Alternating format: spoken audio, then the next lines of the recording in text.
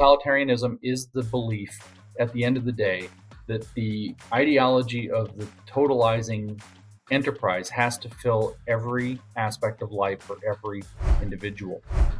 I am a husband, a father, a lawyer, a Christian, and a proud Canadian. I started this series because it was clear that our nation needs truth. Not just another biased narrative, but real information of substance. We need access to facts and the freedom to think for ourselves. I'm Leighton Gray, and this is Gray Matter. Hello, everyone. Welcome to another episode of Gray Matter. Well, today I'm really delighted to have on the program someone who's really the foremost thinker in his field, and also one of the most controversial. And he's thinking and writing and doing a lot of public speaking in the space of critical race theory and wokeness. And I think I'm in the category of many people who think they have an idea of what these terms mean.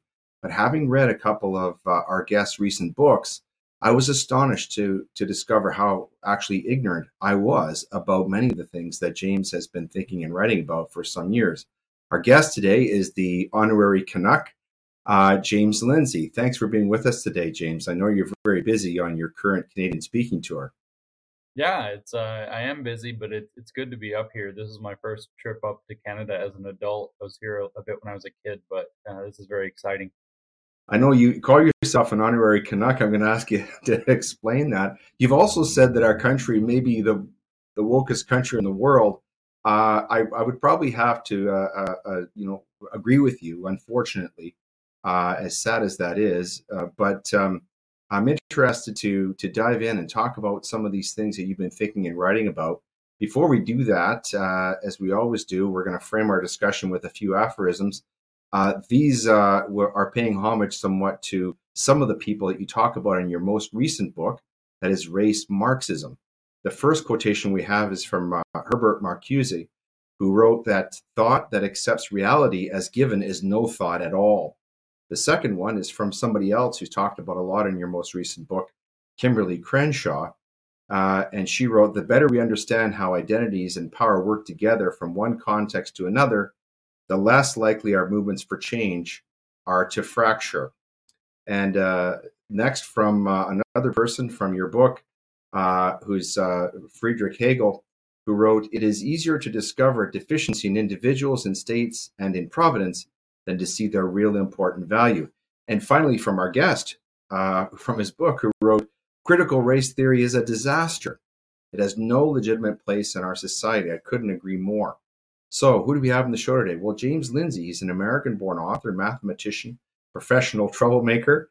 Dr. Lindsay has written 6 books spanning a range of subjects, including religion, the philosophy of science, and postmodern theory. He's a leading expert on critical race theory, which has led him to reject it completely. He is the founder of New Discourses, that's his own podcast, and is currently promoting his new book, as well as another book that he co-authored called Cynical Theories, How Activist Scholarship Made Everything About Race, Gender, and Identity, and Why This Harms Everybody. And I understand that book has been translated now into over 15 languages. Well, welcome to the program, James. Thanks very much for being with us today. Yeah, my pleasure. Thanks for having me. So we have to ask you this. Why are you an honorary Canuck? Well, the thing is that there's been some controversy about my trip up here to Alberta, and I tend to try to use insults. I take them to myself and use them as armor. And so I thought it'd be funny to provoke people who are upset that I'm here. They said that Canada doesn't want me, which I don't feel like that's been my reception so far. So I think I was right and they were wrong. But they said Canada doesn't want me. So I said, you know what, I'm an honorary Canuck now. So I'm one of you. You can't stop me. And here I am. Well, we're certainly pleased that you're here and certainly grateful for the books that you've written. You've probably already gotten the sense that Canada is a country, and this may be true of other countries, where some of these idea pathogens that you write about have taken root. There's a distinction between the way that our country is being governed and our institutions and the way people actually think and feel. And you probably got a sense of that already. I'm certainly very happy to bestow that or to honor that honorific. that to have you as a Canuck, and very glad that you've taken time to come and visit our country. I want to talk to you. Obviously, we're going to talk about your book, which I have to say, and I've read more than a dozen books on this topic, but yours is certainly the most comprehensive one, and maybe the best. I would put it in the top three that I have read so far. I would put it right up there with the book that Douglas Murray wrote called The Madness of Crowds, and another one that was written by Heather McDonald called The Diversity Delusion. But your book is very fascinating because you go into so much detail, so much depth. I feel like I'm going to have to read this book a couple of more times before I get it all. Did you have that sense when you were writing Race Marxism that you really had to dig very deep to kind of get at the roots of these ideas to before you could fully explain them? Yeah, that was really the goal. I think that almost all of what critical race theory is, and that's the point of the book, is unpacked in the first two chapters, uh, which is it's a discussion of what critical race theory actually says and is. That's the first chapter, and the second is what it believes, and it kind of lays out 13 or 14 tenets of belief across various schools of thought in critical race theory. And after that, though, it's like I felt like audiences need to know, where does this come from. So that's where I started to peel it back and go backwards through the history of philosophy and talk about the neo-Marxist influence and the postmodern influence and the original Marxist influence and even the Hegelian dialectical influence. So basically, the entire history of German idealism and kind of the French Romanticism, because without understanding that background context, it's very difficult to understand what CRT is. But the first two chapters, therefore, while they are deep and while they are somewhat challenging, and I do, you probably do need to read it more than once. I had to read the source material 5 or 6 times each for the different sources to understand what it Really? says. Yeah, it's just not easy. It's unfortunately just not easy. But I think that the first two chapters are actually pretty easy, relatively speaking. And then the second two chapters, unfortunately, are very difficult. And that's where it goes back into the kind of philosophical background. Yeah. And then after that, I talk about what critical race theory does, how it operates. And that's not separable from what it is. Right. For critical race theory, for any Marxist theory, ultimately, what it is and what it does are combined. They call this praxis. Right. And so I unload that in the fifth chapter, and then try to talk about its the classical liberal approach to society and politics as a comparative in the final chapter. Yeah, I really found that, and perhaps this is the way that you structured the book deliberately. I found that this idea of praxis, that looking at critical race theory, and not just critical race theory, to do justice to your book, you cover the whole gamut of what we call, wokeness, and you show how they're all sort of connected together and where they come from. But I really love the way you put it together in terms of praxis, sort of, we judging it by its fruits. That, in other words, looking at critical race theory and understanding it from the point of view of what it does. I found that sort of helped me get a better understanding of some of the things that are talked about in the early part of the book. But you've said some very interesting things publicly that I want to ask you about. And I'm drawing some from your Twitter page that I enjoy, or X page. I enjoy following, by the way. You posted something that I was very fascinating. I want to ask you about this. You said LGBTQ doesn't exist. It's a destructive contrivance by a small number of radical, you say evil, disturbed political activists. I quite agree with you on that point. So they can consolidate power while hiding behind people who are trying to live their lives. Would you mind explaining what you mean about that? Because obviously LGBTQ is something has been very much in the news in Canada, as you know, with the Million March for Kids and so on. Yeah. So I'll start actually by kind of segueing out of the CRT stuff, that these things are really the same. They're just different domains of thought: sex, gender, and sexuality, as opposed to um, race. And with CRT, when I talk about what it does with praxis, I want to really underscore the idea that it's a cult, and that what cults do is produce more cult members.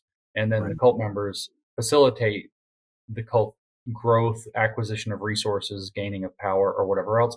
This is no different over here. And this actually explains what I mean by LGBTQ doesn't exist. It's very easy, actually, though, to point out. Show me a person who's gay and lesbian at the same time. Uh, Such a person doesn't exist. So you know you're dealing with a political coalition with LGBTQ, which is a fiction. And so what I did with this that you've quoted is I also put a graphic up, which Right. maybe proudly or maybe embarrassingly, I don't know, I drew myself, and I put a number of dots. I wanted to give a sense of proportion, and I colored lesbians purple because that's the color they use for themselves, gays blue, bisexuals this kind of vibrant pink, magenta, maybe color, and then trans was light pink, and queer for Q is black because I needed another color. And there's, as it turns out, 20 lesbian dots, 20 gay dots, 15 bisexual dots. There are 3 trans dots, and then 4 queer dots on this graphic that I made to give a rough sense of the proportion. But the thing is the top 3, gays, lesbians, and bisexuals, if you want to say that they can make a coalition in that they are operating according to their sexuality, which they treat as an intrinsic part or an essential part of their identity, that's fine. But when we go to trans, we're talking about something fundamentally different. We're talking about somebody who has something to do with their what they call gender identity, or Mhm. what a term that's being used more commonly now in the States, or increasingly commonly in at least conservative circles, is sex confusion. Sometimes you hear the term gender dysphoria. They feel as though their way that they live their lives in terms of masculinity or femininity doesn't match their sex. And that has nothing to do with sexuality whatsoever. So it is not a sexual orientation. It has nothing to do with who you're attracted to or want to have a relationship with or whatever else. Nothing to do with it. It's fundamentally different. And then on the third hand, you have this body of people that embrace queer politics. Queer is not an identity at all. It's a political stance. And in fact, they define it that way explicitly. Who are they?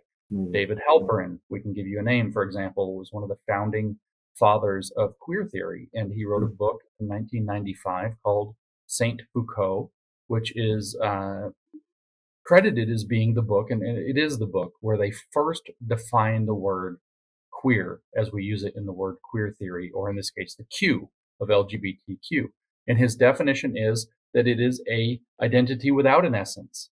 So it's not an identity at all. It's not based in anything essential. What he says it's based in instead is a oppositional defiance to norms and anything that's considered dominant or legitimate. And Right. therefore, it is a political stance of pure opposition to anything being considered normal or dominant. It's Mhm. a political position. So once you put the Q on LGBTQ, I'll tell you, you could make a coalition of LGB, and that's historically done because they are similar. T is cobbling on something fundamentally different. If you want to do that, you've made a broader coalition, but it's something fundamentally different. And it's informed largely by this Q. Q is not an identity at all.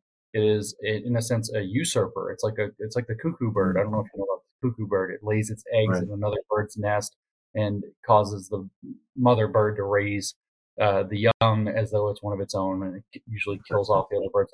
It's parasitical. It is a political activist stance against normalcy, against decency explicitly, and has nothing to do with who you are. It's who you've decided to be as a political actor. Mhm.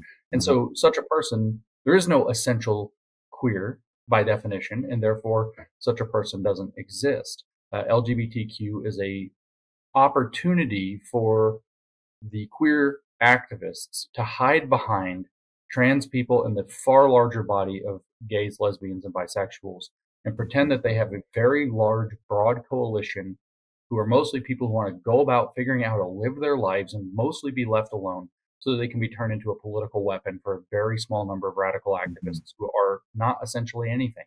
Mhm. That's one of the insights that from your book that I had not occurred to me before, and certainly explains to some degree the attitude of groups like Gays Against Groomers towards the trans non-binary community. From what I know about Mr. Foucault, he was no saint, but be that as it may, I want to ask you about something else. This is something I just found today. It's a post from Starbucks Canada corporate headquarters. And this perhaps won't shock you given what you've said about our country. But this is what they said. They said, "We proudly fly the BLM flag, trans flag, and Pride Progress flag year round." You might have heard that we've been told in Canada that now September is LGBTQ plus History Month. I'm not familiar with their history, but in any event, so they're continuing on all the fun that we've had through the summer. But this is what they say, though, also in this post. This is Starbucks Canada corporate. We do not fly the Canadian flag because hate has no place here. When I read that, it was very timely because it seemed to confirm a lot of the things you talk about in your book about how critical race theory and other sort of woke examples of woke ideology, they sort of invert and pervert reason. And here they're talking about our Canadian flag, which is supposed to unite all Canadians, is actually one of hate. Whereas this other flag, which seems to be spewing a lot of hatred, as you just explained, that one's okay. So do you want to comment on that? I thought this is very interesting in the context of your book. It's funny that these people claim to be against colonizers when they're very clearly acting exactly the way colonizers act. They've come in, they've established a flag. They say that you should fly this flag. It kind of reminds me of the Passover. If you don't fly the flag, who knows what ruination will be visited upon your business. But if you do fly the flag, maybe the angry mob will pass you over. Yeah. But you nailed it exactly. What they've done is they've held up the symbol of Canada, the banner of Canada, as a hate symbol, which should be in kind of a genuine way. I know that we all kind of don't really care if anybody's offended in some sense, but this should be very offensive to Canadians to say that this flag is a hate symbol. It has a very offensive maple leaf on it, the very intimidating symbolism there on the flag. That's a hate symbol. But here, these other symbols have to be flown and have to be shown in preference. And of course, not everybody necessarily agrees. Those are explicitly political flags. All three of the ones that they named are explicitly political flags. As a matter of fact, we know that BLM is explicitly tied to Marxist agendas. The founders came out and said that they were trained Marxists. There's been quite the exposés written by fellows from the Heritage Foundation, for example, in the United States on BLM and its Marxist roots. It's quite clearly this attempt to cause Canadians to have to question the country that they are in favor of a very small number of radicals who want to push a radical agenda. And of course, it's a provocation. It's a dare. I dare you to say something about. I dare you to stand up for your own flag or your country or your heritage. I dare you to. We'll call you racist. We'll call you homophobic. We'll call you transphobic. We'll call you these names that we know have power over you because we want to control you. We dare you to stand up for Canadian values, and we'll use it just as an excuse to further denigrate Canada and Canadians until you have submitted to our new policies. This is the behavior of colonizers, particularly nasty colonizers in the way that they operate their politics, particularly Marxist in their orientation. Look at people say, why do you say that they're Marxist? Well, I've written books to the tune of hundreds of thousands of words now explaining why I think they're Marxist, but it's much simpler than that. What's their other symbol besides the flag? It's the raised, clenched fist. Right. That is the communist fist. Every communist country in history has used that fist as its symbol. Why is it all of a sudden not communist for that fist to be portrayed now? Of course it is. Right. One of the things that I found was fascinating about your book is it talks about communism or Marxism as an ideology, but then you also translate that in terms of its own praxis, and that seems to be a form of fascism. In fact, you post on your Twitter page, the push from the WEF today is to establish the creative class that essentially eliminate everyone else, the useless class, useless eaters, I think is the way Mr. Schwab put it in one of his books. And you say in a very real way, this is communism's final solution. The UNWF really can be thought of as the bastard child of the communists and the Nazis. You want to explain it? And you have this really interesting little diagram again. Your artwork is wonderful. You want to explain about that? But I thought that was really, really interesting. Yeah, well, this is the thing. The term "useless eaters" originated with the Nazis. That was their term for the classes of people that they did not like. That was a term that originated with the Nazis. And of course, the concept of a final solution of eliminating everybody that doesn't go along with your program was a Nazi concept. In fact, the communists didn't explicitly share that. If you look historically, the communists did not send people to concentration camps that turned into death camps, that although that happened by consequence of what happened in the prisons, but that wasn't their design or their goal. The Gulag was designed to be a re-education prison. It was there to get you to become the new Soviet man. And so the goal was to re-educate. And if you couldn't be, well, that was too bad. Or if the work was too hard, well, that was too bad. There wasn't a lot of compassion involved in the re-education process, but it wasn't explicitly a final solution program. So what we have now, though, is we have people like at the World Economic Forum, like Yuval Noah Harari, like Klaus Schwab, saying explicitly that what we have is kind of two classes of people at the fundamental level. We can think back to the pandemic where you had essential and non-essential. Well, these terms for them are explicitly given as the creative class and the useless class. The useless class is clearly a softening of the language useless eater, which is, of course, visceral. But it's the same concept. These people that will be displaced by automation, that don't really have a role in the coming society. They don't do the kind of creative work. But at the same time, from whether it's the education for global citizenship movement, whether it's the what they call education for sustainable development movement, or now there's this new thing that most people haven't caught on to yet, connected to the sustainable development goals from the United Nations, called the inner development goals, which are a remaking of man into sustainable man. It used to be Soviet man or socialist man, and now it's sustainable man. It's a re-education program. What you have is the creative class are the people who are on board with their agenda, exactly like you saw with Mao, exactly like you saw with Stalin, exactly like you saw with Lenin, exactly like you saw in the various other communist nations, North Korea, Cuba, Venezuela, and throughout Europe and the Eastern Bloc, but also exactly like you saw in the Nazis. But in this case, the goal is actually we have these people, they're useless. What do? Well, we might let them live out their natural lives, but we try to discourage them from reproducing. We want to degrow the economies, degrow our population to save the planet for a more sustainable population.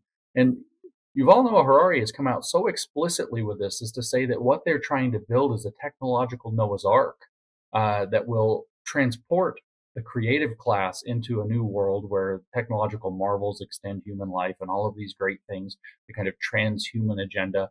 But not everybody's going to be able to go.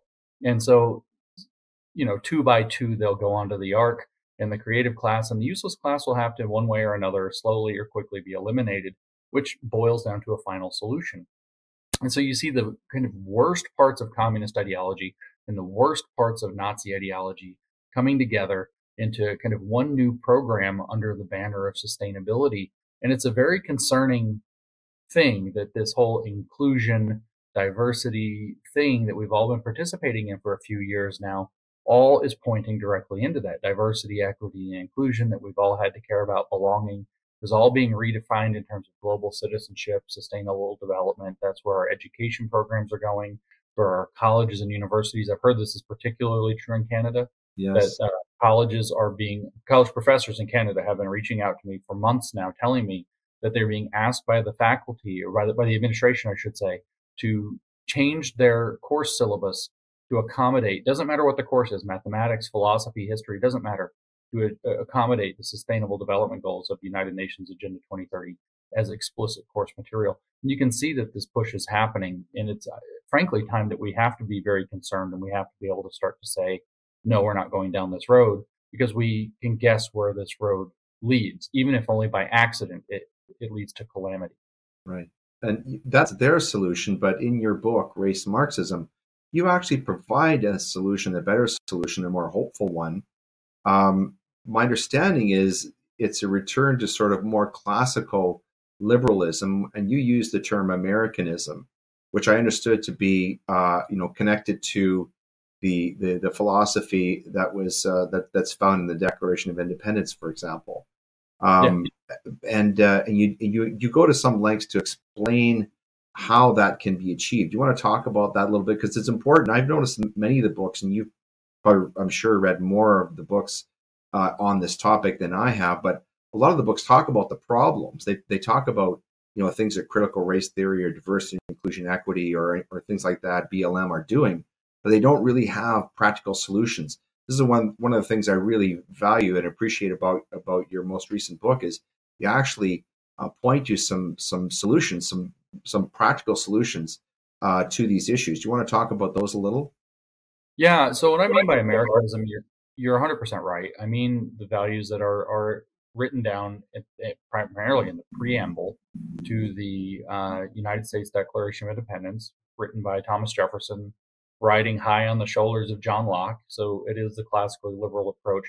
But at the end of the day, what is it actually saying? Well, it says, we have we're all men are created equal, and we're endowed by our Creator with certain inalienable rights. Among these are life, liberty, and the pursuit of happiness, or which is also the right to property. Because what's actually at the end of the day, what communism or fascism, it doesn't matter which one, they're kissing cousins, as it is, as we say in the Southeast in the U.S. That's a colorful metaphor, I guess. But they're kissing cousins. Communism, fascism, totalitarianism, by any name or banner, all has in common is that they try to eliminate family, they try to eliminate faith, and they try to eliminate property and property rights. And so if we can protect family, faith, and property, then we're already painting the road to a better solution. So what does it look like? Well, it looks like that if we have secured property rights, that we have access to a little bit of our own, that we can feel proud that we've earned and we've worked for, and that we can, do something with and pass on to our children and help to build even further. That, biblically speaking, that looks like the parable of the talents. You receive however many talents. It's your job to go multiply those talents. And as you're faithful with a few things, you'll be made master over many.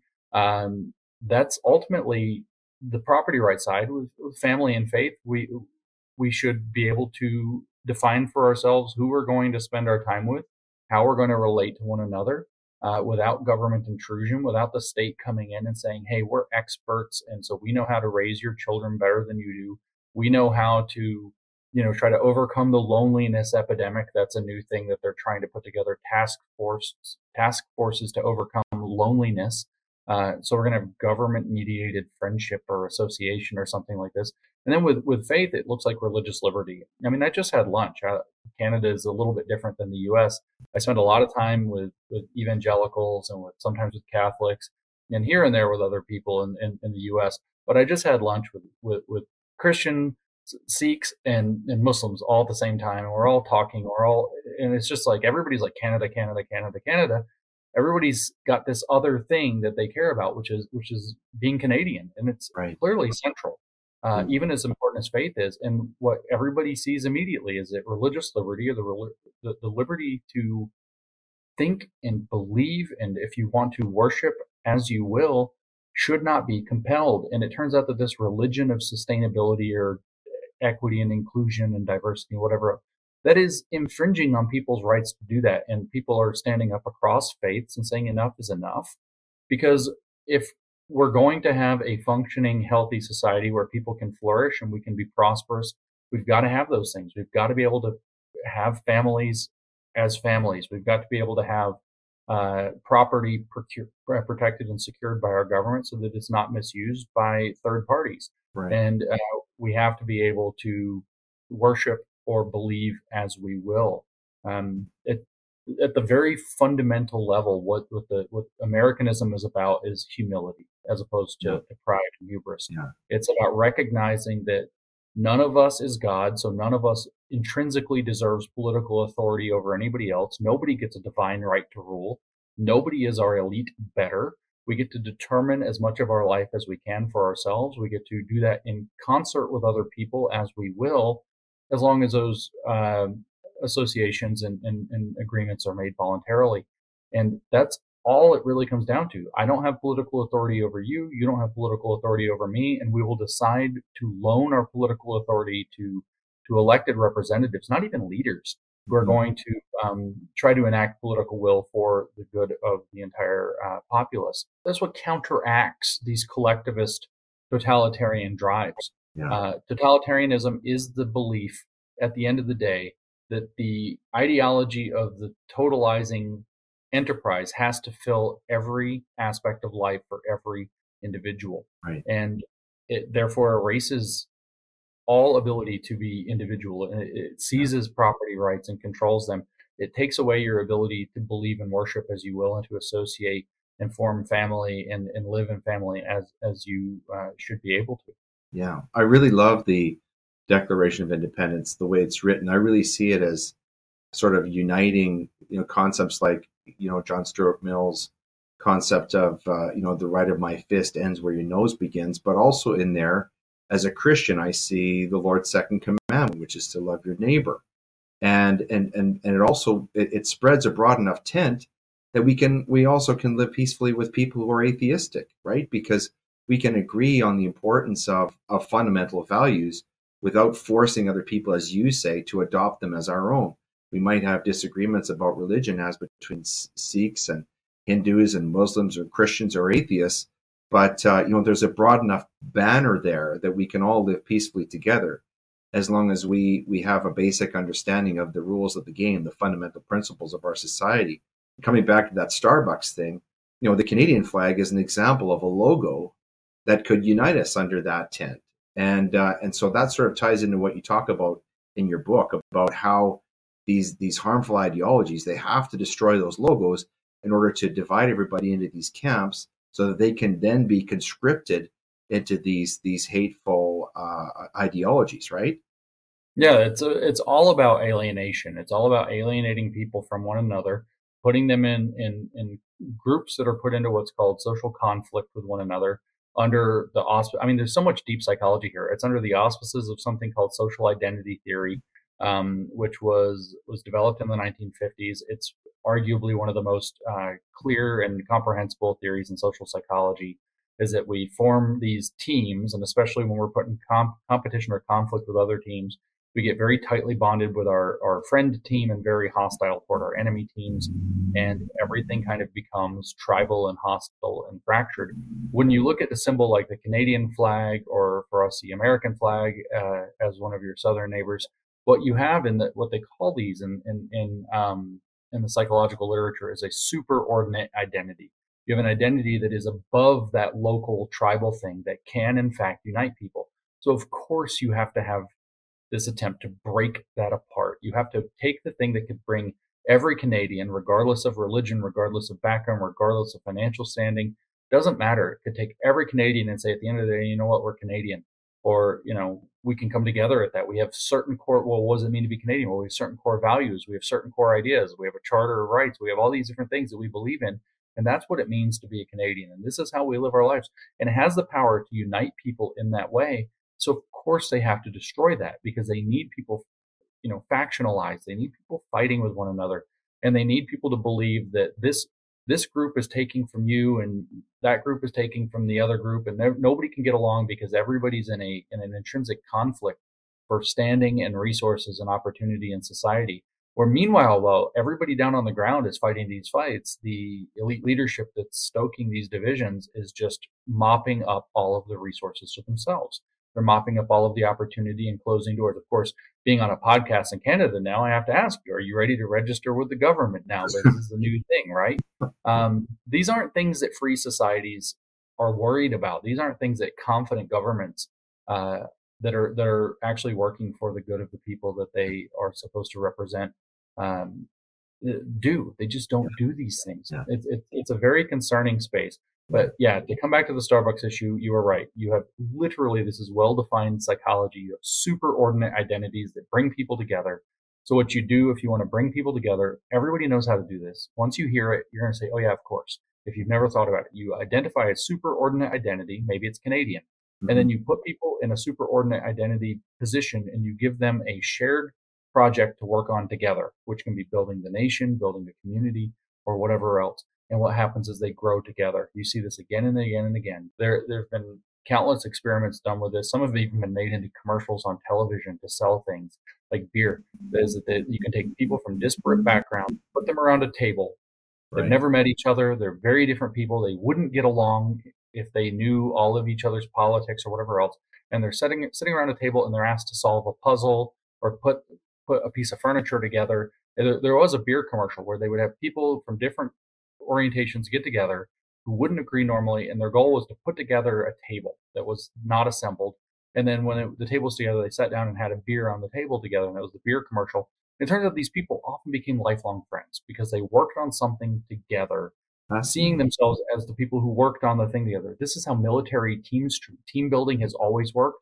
You Right. build a platoon, you give them a project. Hey, we're going to carry this log across whatever and build a bridge across the ravine, and this is our mission for the day. And those missions build the team, they build the platoon. When you put people and you strip away all the factionalizing and you add a superordinate identity that we're all together in this, and you give them a project to do together, like building Canada, getting Canada back on track, it turns out it brings people together as opposed to all this factionalizing. And they know it. So they have to destroy symbols of superordinate unity, like the Canadian flag, the American flag, and all of these other things. Mm-hmm. One of the ways that they divide people also is to punish dissidents. And this was interesting to me because, like our mutual friend David Parker and yourself, I've been the subject. I've been the target of a cancel culture attack.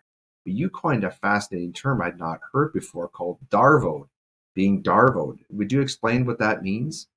Yeah, and I want to make clear, I didn't coin Darvo. Darvo is a term that I also picked up from the psychological literature. Okay. Darvo is a tactic that is used by narcissistic abusers when they are caught doing their abuse.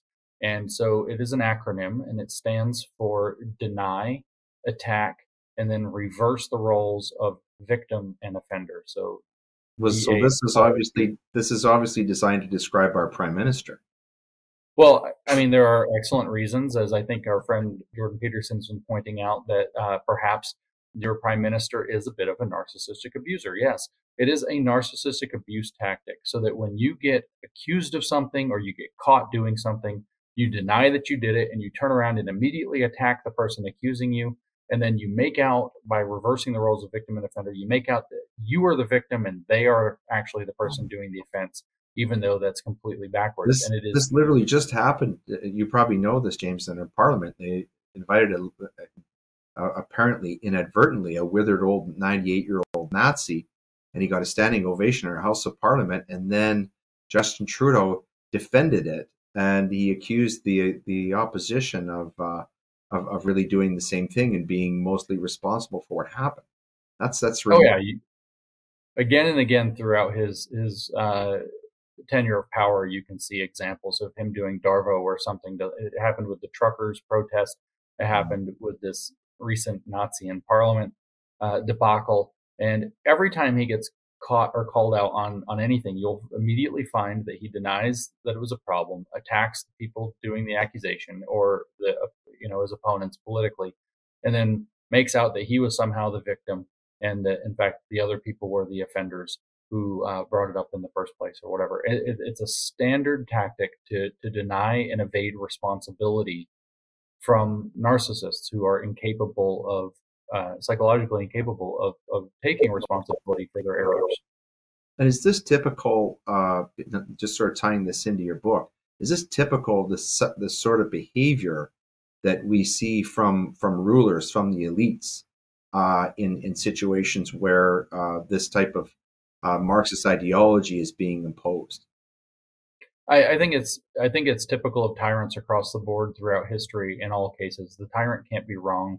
Mao held himself up literally for the Chinese people as a god, and so how could a god be wrong? In fact, I've talked to people who lived under Mao's regime in China. I'm friends with some survivors of his Cultural Revolution, and they said that when Mao died in 1976, that they were destroyed. They were gutted. They were lost. They couldn't figure out how a god could die, and that was it took them sometimes a year or two to get their psychological bearings back.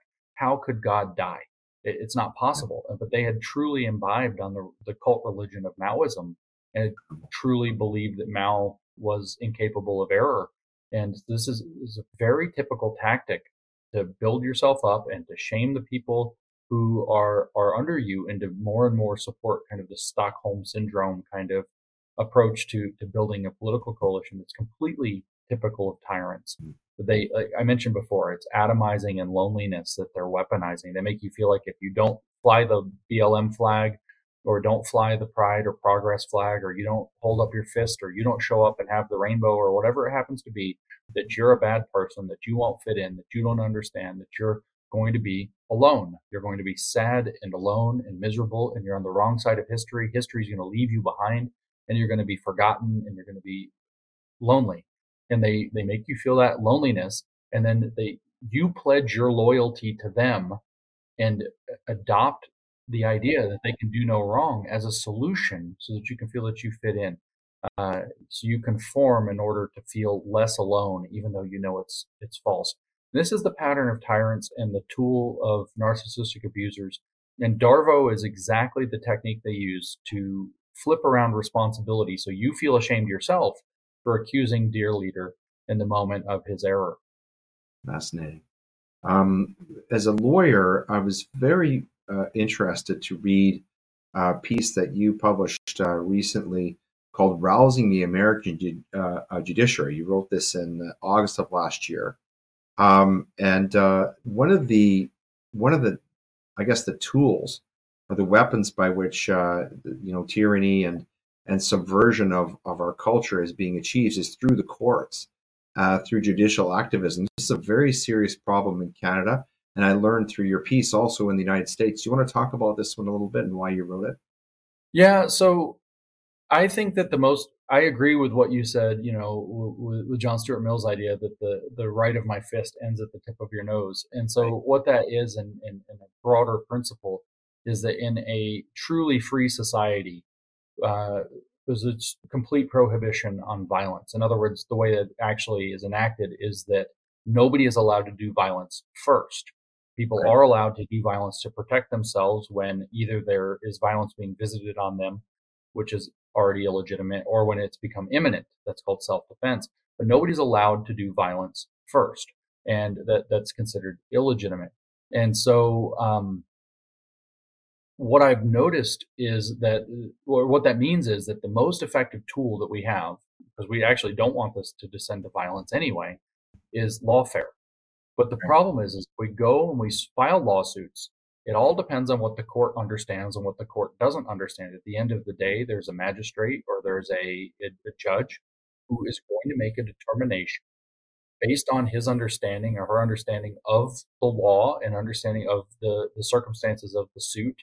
And if that person is being bamboozled by misappropriated language or misleading language, we all know, for example, that the word diversity somehow doesn't mean diversity. The word inclusion somehow means exclusion. But if you're not hip to that, if you will, if you don't understand the esoteric meaning of these words, then you can get fooled by them very easily. And simultaneously, the other thing is our expert class is not particularly in a position where we can extend it trust. It's very easy to get an expert witness up that stands on behalf of whatever crazy theory, because there's all this academic literature, there's all these professionals who have imbibed in ideas that are completely wrong. And so you have what I thought about is you have judges, right? And judges are busy people, very busy people. And they tend to be a little bit ensconced from the general population, often. And it's not, I guess in an ideal world it would be, but it's not their job to know, say it's a medical malpractice lawsuit.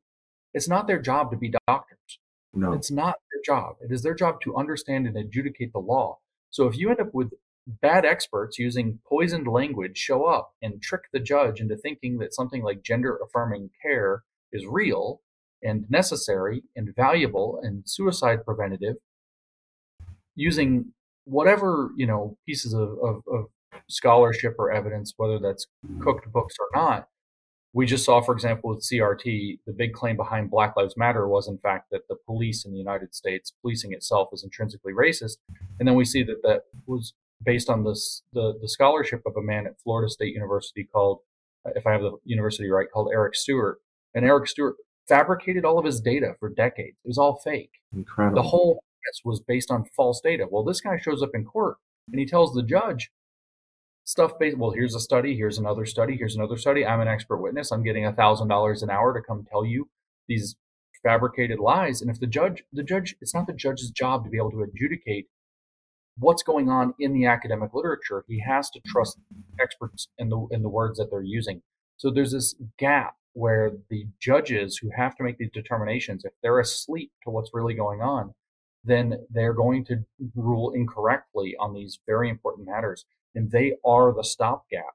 They are the last thing stopping violence from trying to deal with the problem, which none of us should want. None of us do want, as far as I've never met somebody who does, outside of the very edge of the fringe right, which scares me too, frankly. Yeah, me too. If that's the case, we have to rouse the judiciary. We have to get them to understand, look, the words that are on the piece of paper in front of you or that are being spoken in the courtroom or in the lawsuit may have more than one meaning, and you need to be aware of that and at least be able to ask the question, which way do you mean the word? Yeah. Also, the expert might be presenting something based on falsified data, so you may need to request more opinions, dissident opinions.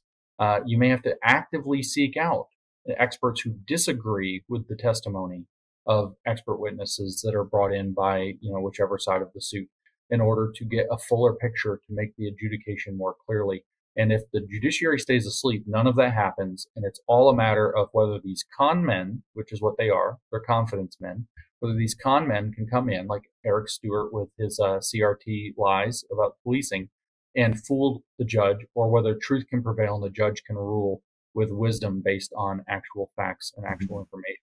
Mm-hmm.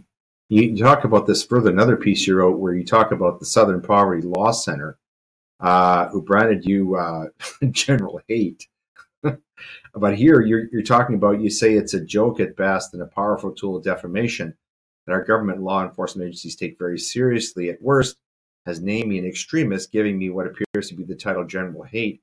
And in that piece, you were talking in this vein about how, an organization like the Southern Poverty Law Center, which was was founded to protect, the most vulnerable of our society, is actually being weaponized by the people who are destroying our institutions and actually misleading courts into making really disastrous legal decisions. Yeah, that's true. The Southern Poverty Law Center is an activist organization of the worst type at this point.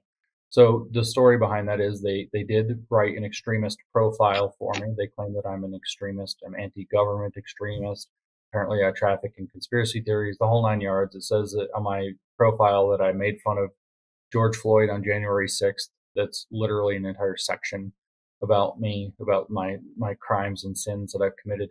And it's just preposterous that is taken seriously, but it is taken seriously. Our law enforcement entities take it seriously. In the United States, the Department of Justice takes it very seriously, which is frightening because it's being weaponized against political dissidents, as we can see in the news. Here in Canada, it's being taken seriously. That's been the justification. I'm here for some speaking events, and we've had a bit of a problem keeping and securing venues where we can speak. And the reasons are because I've been named a Southern Poverty Law Center extremist. So they've weaponized that. As for the general hate, they didn't know where to classify me, so they classified me under what should be hate, general, hate in general. And so I just took it as a title because it says general hate. I don't hate in specific, I suppose. I only hate in general. And I took it as a title because this is, again, it's the same thing. You have to wear these attempted smears and insults as armor and make them funny because it takes the power away from them when you do that. Fascinating. And you actually, another piece, the last one I want to ask you about before we get into our reading list is, you wrote a piece in May entitled "You Should Be Reading and Doing." And the description here is, you get asked all the time, how do you come up with so much stuff against woke Marxism? And you say, it turns out it's pretty simple. There's a pretty simple secret to doing this that you share in that piece. Would you mind sharing that with our audience? Yeah, it turns out that what I've noticed, because sometimes I'm good at this and sometimes I'm not as good at this. Sometimes I'm tired. Sometimes I'm busy. I'm human like everybody else. And what I've noticed is that when I'm reading or when I'm getting out in the world and doing things with people, I have almost an endless amount of content that I can produce. I have an endless amount of examples to draw from, lessons that I'm picking up. As long as I'm reflecting on what's happening, But if I'm reading, I have things to say. If I'm doing stuff in the world, I have things to talk about. I have relatable information to share with people, and I'm excited to share it. And it's all very motivating. But when I get tired and I decide I don't need to read as much, or if I sit around at home and don't get out in the world as much, what I notice is that I struggle. What's the next thing I'm going to talk about? I'm kind of out of things to say. Maybe I'm all used up now. I don't know what else to say without just repeating myself. And so especially getting your noses in books, overwhelmingly useful. There's so many ideas, so many things to think and talk about. The thing we talked about with the kind of fusion of fascism and communism, or this Nazi and communist idea earlier that I put on Twitter last night, was a result of reading something about Marx in a book that I was reading yesterday on my flight here to Canada. And it struck me, and I'd never thought about something that I'd read it in Marx many times. I'd never thought about it in quite that way until I read somebody else's commentary on it. And then I said, oh, wow, that's an extremely interesting way to think about this. And then I ran with the idea and was able to write that small thread on Twitter while I was, flying over the border or whatever.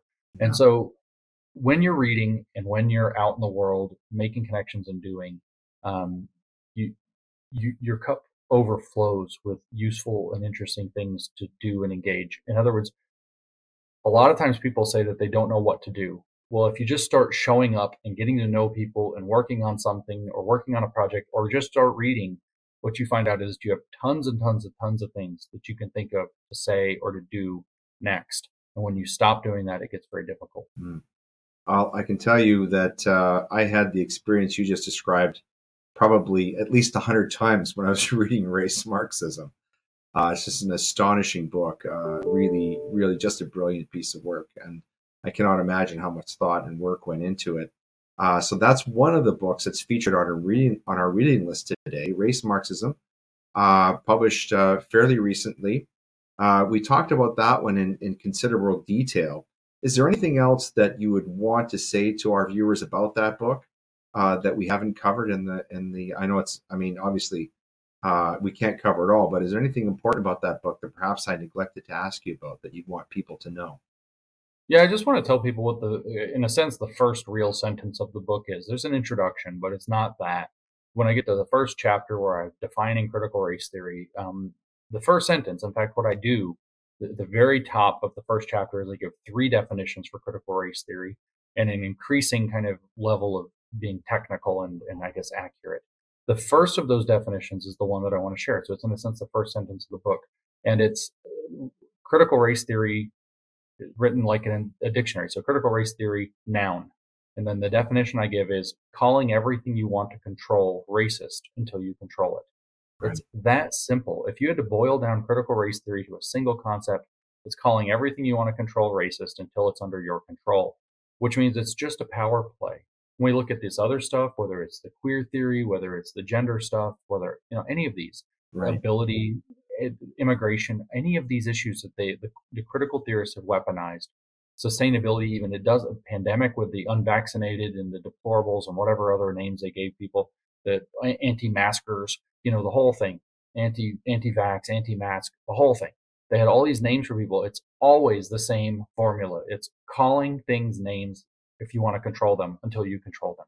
Right. And that is the whole game. That's actually what we're up against, is being called names so that we'll be controlled until we're under their control. And I think it's the most important concept in the book. And I'm glad that it turned out to be the first sentence that I put in the book too. The first time that I heard about you was when I listened to the audiobook of a book called Cynical Theories that you authored with Helen Pluckrose. This was a wonderful book. It's called Cynical Theories: How Activist Scholarship Made Everything About Race and gender and identity, and why this harms everybody. That book focuses a lot on language, on the language that these people use, and how they sort of pervert and invert meanings of words and create new meanings for words that we think we know. This was a very fascinating book. You want to talk about that one a little bit and how you became involved in that project? Yeah, so ultimately, it was originally Helen's idea. It was Helen's book. In fact, it wasn't even, I was not part of it. I was going to be an editor and an advisor to the book. and she was going to write a book about postmodern theory and how it informs the various strands of identity politics that we see. She had to learn postmodern theory for her master's degree many years ago, which is in English literature, and she was appalled by it, but she sees that it informed a whole style of feminism, and it's informed a whole style of ultimately post-colonial theory, critical race theory, queer theory, gender studies, women's studies, and fat studies, and the ability or disability studies. And she wanted to expose that, and we were trying to figure out how we might go about it. At the same time, we were involved in what's called the Grievance Studies Affair, where we were writing a large number of fake academic articles in these disciplines to show that the peer review system couldn't tell real from fake. You could literally make it up and be absurd at the same time, and they would still publish it. And we were very successful with that. So the goal was to tell the world what we learned without really pointing the light back at ourselves. And Helen brought me in on the project, and we just decided to just explain how has this activism taken over the universities? What is its way of thinking, and how are all of these different identity politics things that we're dealing with in the world today informed by what boils down to bad French and German philosophy? And so we outlined postmodern theory and its kind of critical application in the first couple chapters. And then we just start knocking these things off one by one: post-colonial theory, critical race theory, queer theory, on down the line. And then compare them at the end again to classically liberal values and classical liberal society, and show that in fact they are not. And this is a big mystery for people. They think, "Oh, I'm supporting liberal things by getting involved in BLM." No, you're not. You're actually supporting something that's explicitly and aggressively anti-liberal. It's against freedom. It's completely against the principles of what it means to be liberal or free or to have liberty. And so we wanted to expose that and show that. And so Helen brought me in on the project to actually co-author it with her. And it came out at a very fortuitous time. It came out due to the pandemic. It got delayed. So it ended up coming out immediately after George Floyd died, about a month, 2 months maybe after George Floyd died.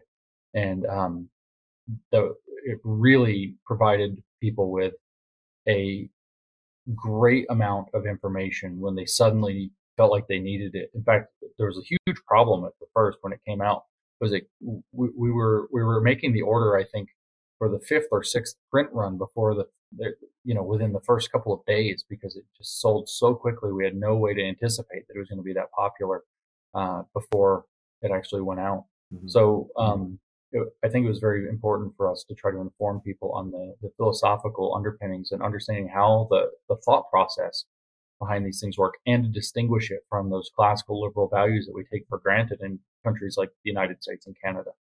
I found it's a nice companion piece to your book, the Race Marxism, and reading them two together. In fact, I plan to go back and read this book again, having now read Race Marxism. I'm going to have to get through Race Marxism at least a couple more times to glean all of the wisdom that's there.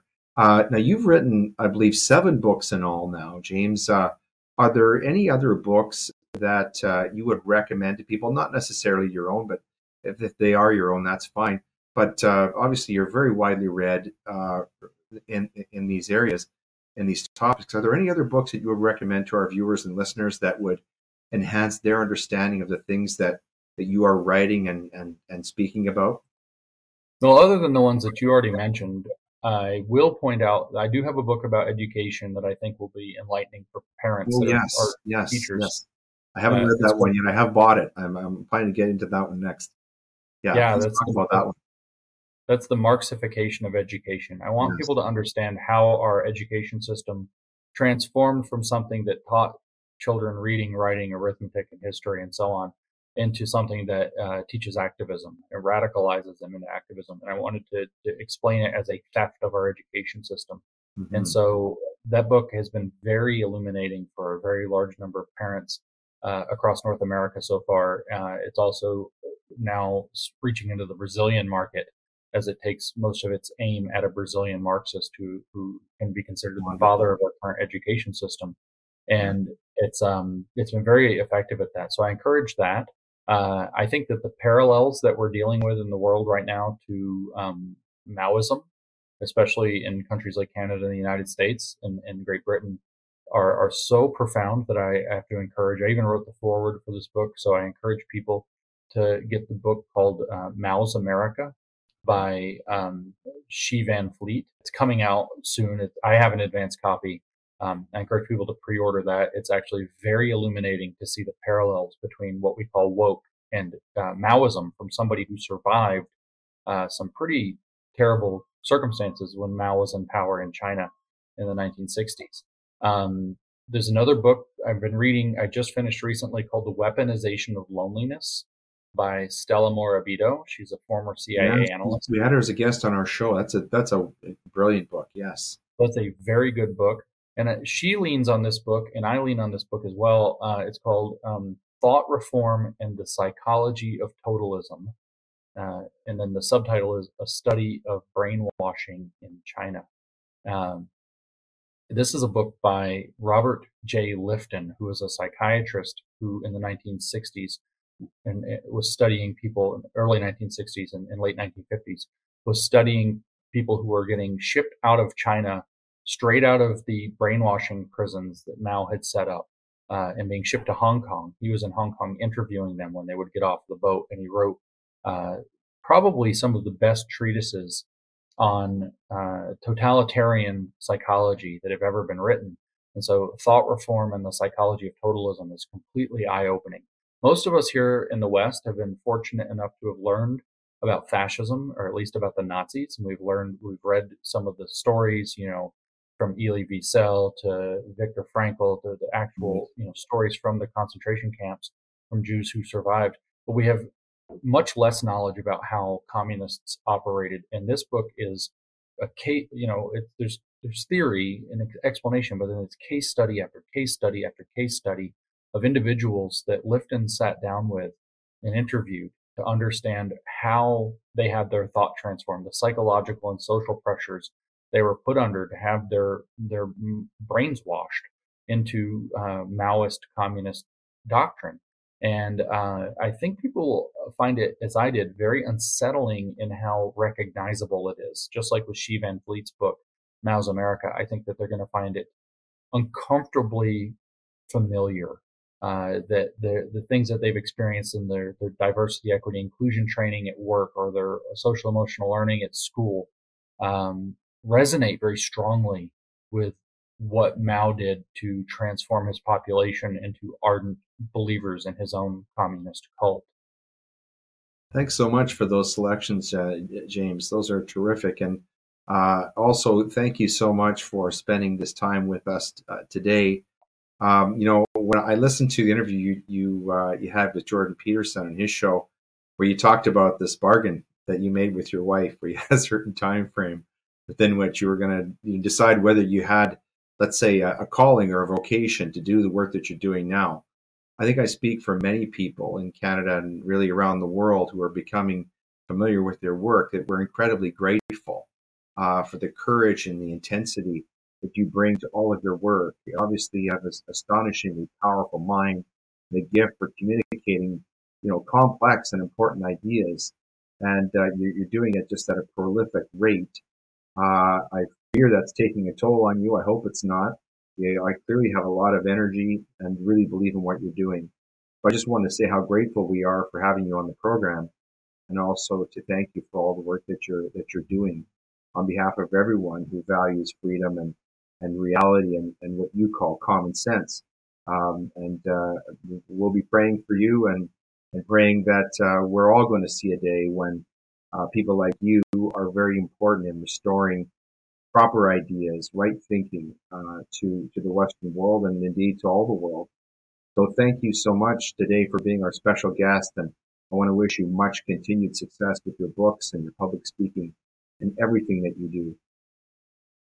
Oh, thank you so much. And I just let everybody know I'm very glad to be here in Canada, very glad to be here helping out, trying to bring information to people up here as well. I have a bias toward the United States as an American, of course, but I would hate to see Canada lost or any further down the slope. So I'm excited to be here, and thank you for having me on your show. Thank you, sir. It's been our pleasure.